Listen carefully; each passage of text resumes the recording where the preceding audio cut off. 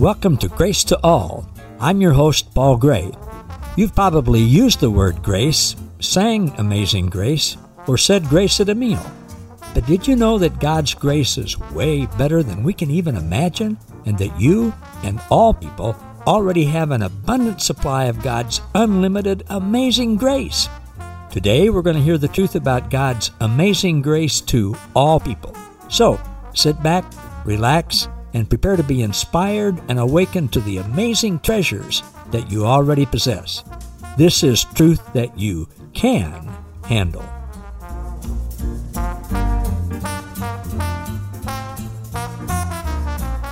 Hey, everybody. Welcome to another episode of Grace to All with Paul Gray. Appreciate you joining me, especially during this time in the United States, in particular, this time of great unrest and great uncertainty.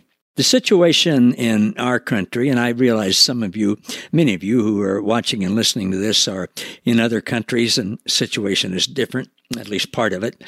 But our situation really, in my way of thinking, brings into clear focus what we've been learning in the last period of time spiritually, and why it's so important, and how we can actually help our country today, our fellow man. Like many people, we've been watching news about the sickening, tragic murder of a black man in Minneapolis at the hands of an apparently hateful, racist, power-hungry, dirty cop and his partners. We've watched news of law-abiding protests that should happen in response to the murder. And we've watched news about horrific rioting and looting and vandalism that's happening supposedly as a result of the murder. One of the shows that I regularly watch always ends with the host quoting Jesus, what he said in John 14:1, "Let not your heart be troubled." Jesus goes on to say, "You're trusting God, now trust in me." Well, recently, in the midst of the riots, he closed with, "Tonight my heart is troubled." Another host of a show that we regularly watch, who is usually optimistic, even in the face of some of the awful news she's reporting, said, "I'm just so sad. I don't know what we can do." And both of those hosts are Christians who are pretty open about their faith. Well, we are troubled. Our hearts are troubled. But there is a solution. And there is something very important that you and I can do. And we can be the catalyst for other people as well. Today I'm going to start by asking what I think are the three most important questions regarding what has happened and is happening in Minneapolis and Cincinnati and Los Angeles, Louisville, Denver, Washington, D.C., Atlanta, other cities around the country. We're going to see the answer to those questions and the solution. And most importantly, we're going to see what you and I, can do to help. Most of you don't need an overview of this situation, but for those of you watching, listening in other countries, I'm going to give it to you quickly. In the state of Minnesota, the city of Minneapolis, a policeman murdered George Floyd, a black man, defenseless. It was captured on video. It was sickening, and there's never any justification for something like that, most especially from those who are supposed to be protecting us from something like that happening. Most policemen and women are good and put their lives in harm's way every day to protect you and me. But obviously there are dirty cops who abuse power, usually disproportionately to minorities, especially blacks. Why? Well, we've learned that usually the answer to deep questions like this is always several questions deep. Now, we also have protesters who should protest at an injustice. In Ephesians 4, Paul says, "Be angry, just don't sin in your anger." Protesters should protest. Our country was built on freedom of speech, freedom to assemble, and freedom to petition or redress the government to address injustices. In the history of our country, most protests have been peaceful. But today there are some who abuse their right to peacefully protest and instead riot, burn, loot, destroy property and businesses of people who had nothing to do with what they are supposedly protesting. Why? The answer is always several questions deep. 3 questions. Why is this happening? Second, what's the solution? Third, what can you and I do? And I'm going to tell you up front, there is good news, and I'm not just blowing smoke. Now, before I address those questions, let me first state the obvious. You can't legislate morality. Of course, more training and better vetting of officer candidates for police, better observation and weeding out bad cops will certainly help, and those things should happen. But that won't change the hearts of the dirty cops. That's only a Band-Aid, or maybe even a big bandage. It's not a cure. It won't cure the deadly disease. And yes, government can take much more stronger and quicker action to prevent riots and protect people's properties and lives, and to appropriately punish the perpetrators. Of course that can happen and should happen, but that won't change the hearts of the perpetrators. That's only a Band-Aid. It might even be a big bandage, but it's not a cure. It won't cure the deadly disease. So let's ask some more questions and go a little deeper, and then address the cure and what can we do. First question, why did the dirty cop kill George Floyd? And why do people riot and burn and loot and destroy property and hurt other people? Some say, well, they're just evil. They do evil because they are evil. One very prominent national politician says, there are 10 to 15% of the people in our country that are just plain evil. I don't believe that. Others say, well, they've just been pushed to the breaking point, and they believe there's no other way to get people's attention and bring about change except riot. Others say that dirty cops and rioters do such awful things to control people and to scare them and to make them so fearful of them that they will ultimately submit to such fear-based control tactics. Others say it's the mindset of our government, either conservative or liberal. They say that that's what fans the flames of bad behavior. Others say it's China's fault. Many say it's media's fault. All of those are blaming somebody. Any or all of those things lead to the general mindset of fear-based hate. Hate that then believes it has the right, the ability to hurt, punish, control, get what they're entitled to, do that to those whom they don't like. Hate's getting closer to the root cause, but is still only a symptom of a much deeper root cause. So the real bottom line to the first question is, why do people hate? Let's talk about that.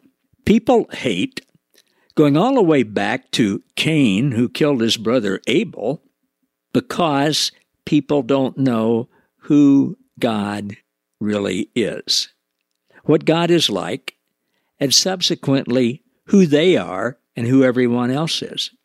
People hate, getting down to the very root of it, is because they don't know that they are loved unconditionally forever by God, and they don't know that everyone else is loved unconditionally by God forever. When you miss the mark of experiencing unconditional love, then you act out. You commit acts of sin. Jesus said in John 17:3, he says, look, here's what real life is. This is the way life was intended by God for all people. He said, this is real life, the life of the ages. He says, it's that people know Papa, Jesus' Father, and Jesus. That they know the truth about them, that they are unconditional love. That they know and experience unconditional, never-ending love for them and for everybody else. See, all people, some form or another, miss that mark. They fall short of knowing that they are loved perfectly forever by God, and so is everybody else. Now, until a person knows and experiences perfect unconditional love, they're going to fall short of loving themselves and other people, and that's the root cause of hate, and they will begin to act out. All right. This has never been more important, more apparent, and more clear than in the summer of 2020. No one, politicians, authorities, religion, the media. Nobody has answers or solutions because there are no other answers and solutions that work, because none of them address the real basic root issue. The real issue is when people don't know and don't believe in the only true God, Jesus Father, who is all good, all love, includes and accepts all people, is for all people, doesn't judge or condemn or shame or punish anyone, until people know and believe and experience unconditional love and know the truth about the only true God, real change will never happen. Laws won't bring about change. Political statements won't bring about change. Media coverage won't bring about change. Religion certainly won't bring about change. Change won't happen, especially when people believe in a religious version of a small g God, a God of their own creation, who only exists in their imagination, a God who will punish those whom they judge should be punished, those whom they hate. If that's the, quote, God, unquote, they know, if people believe in a fictitious, angry, small g God who's separate, now that's God doesn't exist, but if they believe in the God they think like that, who they think is separate, always adding to its list of wrongs, ever ready to condemn, punish, and pour out its wrath on people, if people have that false belief, they also believe that the people they hate, despise, or just believe are wrong or less than, they believe their version of God hates and despises and will punish those other people. And in fact, they're just helping God out when they do wrong to them, when they hate them. They're doing God's work for it. Nothing will change until people know the truth that God is unconditional love and loves everyone unconditionally. Nothing, folks, will change. Nothing will change in people's hearts until people change their minds about God. The real root problem is people not knowing the truth about God, themselves, and all other people. Then the result of that is they don't know and experience unconditional love for themselves and other people. Now, the solution is the New Testament Greek word metanoia, which has unfortunately been wrongly translated as repent. I've done teaching on that before. The word repent comes from penance, and then give more penance, more money. That's not what it meant at all. The message of Jesus and the first church is changing your mind. That's what metanoia means. Changing your mind about what you have falsely believed about God, yourself, and all people, and believing the truth of the good news about God, yourself, and all people. Metanoia is just the opposite of believing in a false, angry, vindictive, punitive, wrathful, vengeful, fictitious, small g God. It's just the opposite. It's changing your mind and believing the truth. Friends, this is huge. This is the ball game. It's the whole enchilada. This is it. The root problem that fuels hate and evil is a false mindset about God. It's not knowing that God is totally good, is love, and not knowing that you and all other people are loved unconditionally. So the solution is changing people's minds about God. Now, what can we do? Paul wrote this in 2 Corinthians 6:1. As God's partners, we beg you not to take God's marvelous love and grace for granted, allowing it to have no effect on your lives. We can partner with God, with Papa love, with Jesus love, with Holy Spirit love.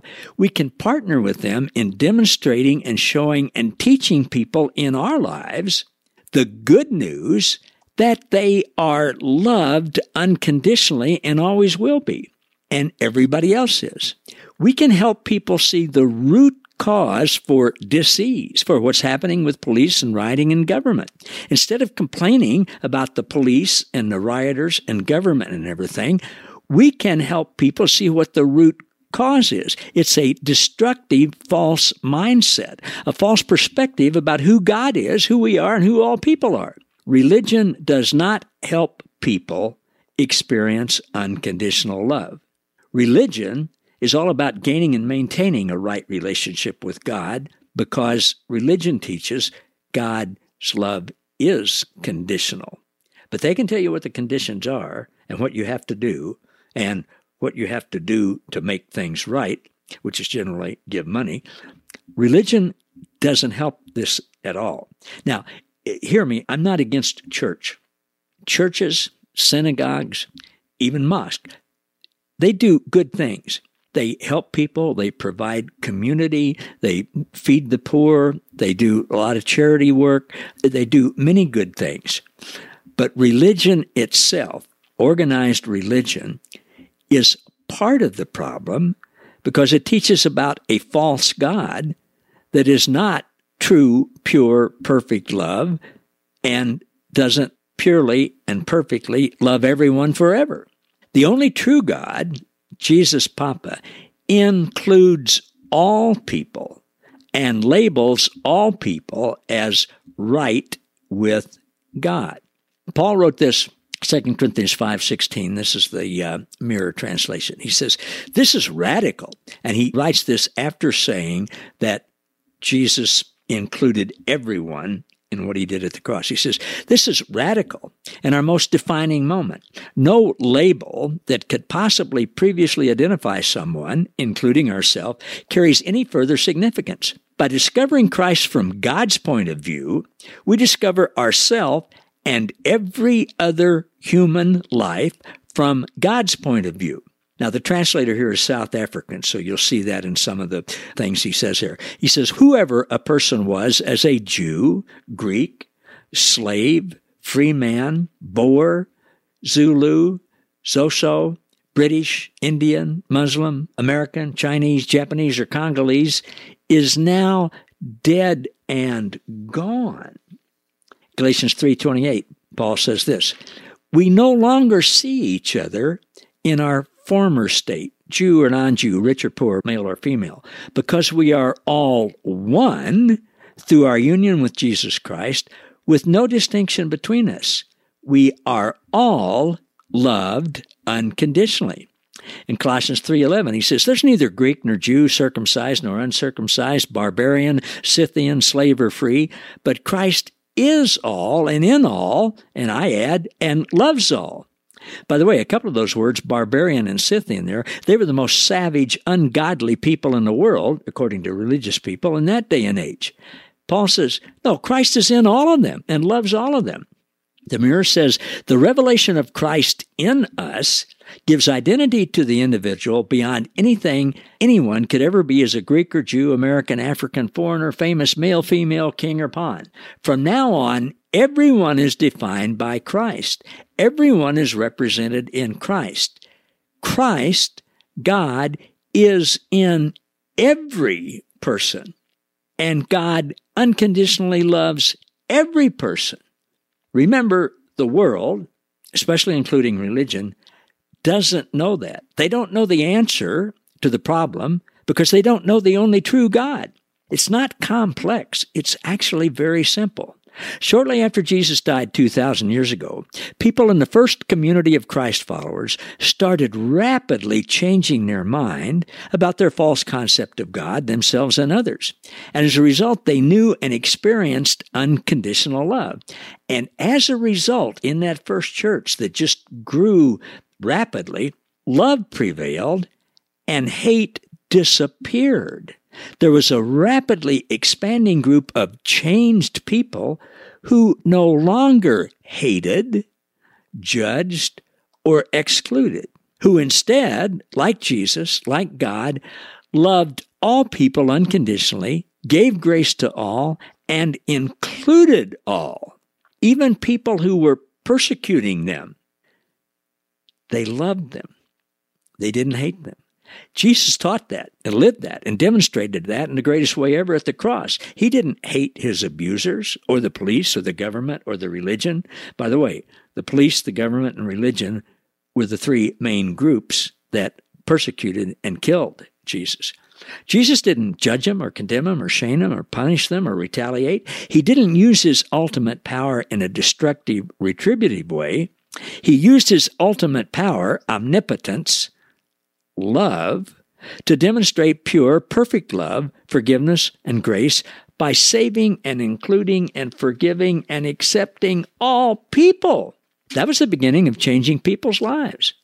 That one of the pagan Roman soldiers who was there participating in crucifying Jesus, when he saw how Jesus acted and responded, or literally didn't act out and didn't go after the people there, he said, truly, this is the Son of the real God. Now, I want you to get this. I want you to listen super carefully. I want you to listen to these 6 words.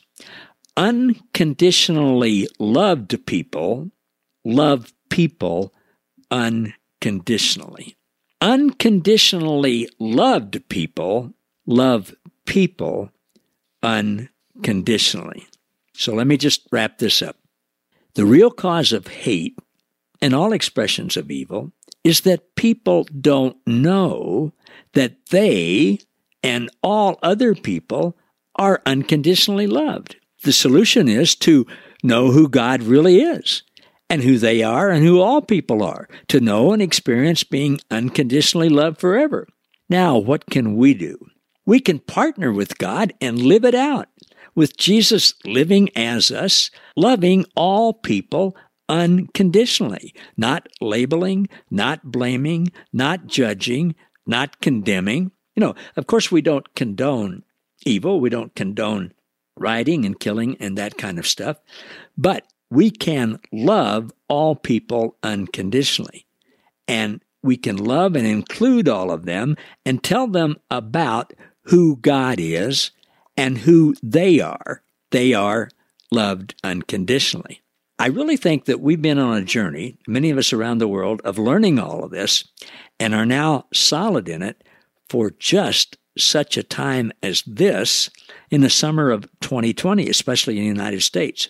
And people all over the world are knowing and doing the same thing. All over the world, unconditionally loved people love people unconditionally. It may not seem like anything will happen with just little old me or little old you loving people. But with God, all are possible. And God is in the process of continually working all things for the good for all people. What some people intend for evil, God ultimately works for the good.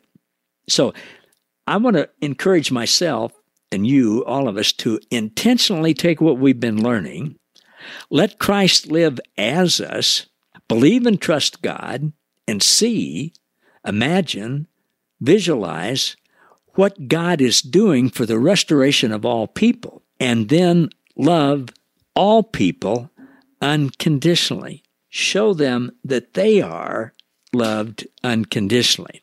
Our purpose, why God created us, why we're here, is to be loved unconditionally by God. God is love, and love loves. God's not looking for people to serve Him or worship Him. God's goal is not to make people do right and not do wrong. God's goal and purpose is for us to experience perfect unconditional love from God forever. True significance comes from being loved perfectly by unconditional love forever.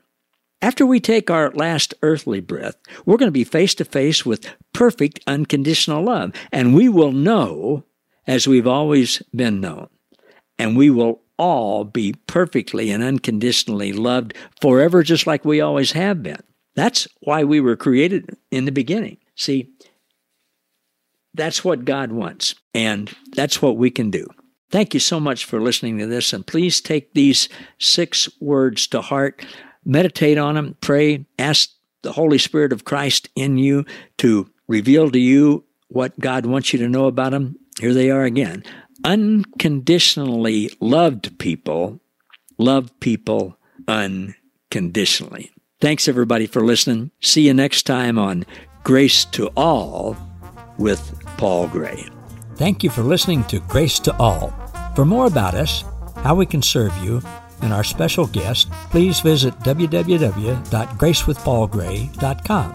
Don't forget to subscribe to the podcast so that you never miss an episode, and to join our Facebook group, Grace to All, where you'll be inspired and awakened to more truth that you can handle.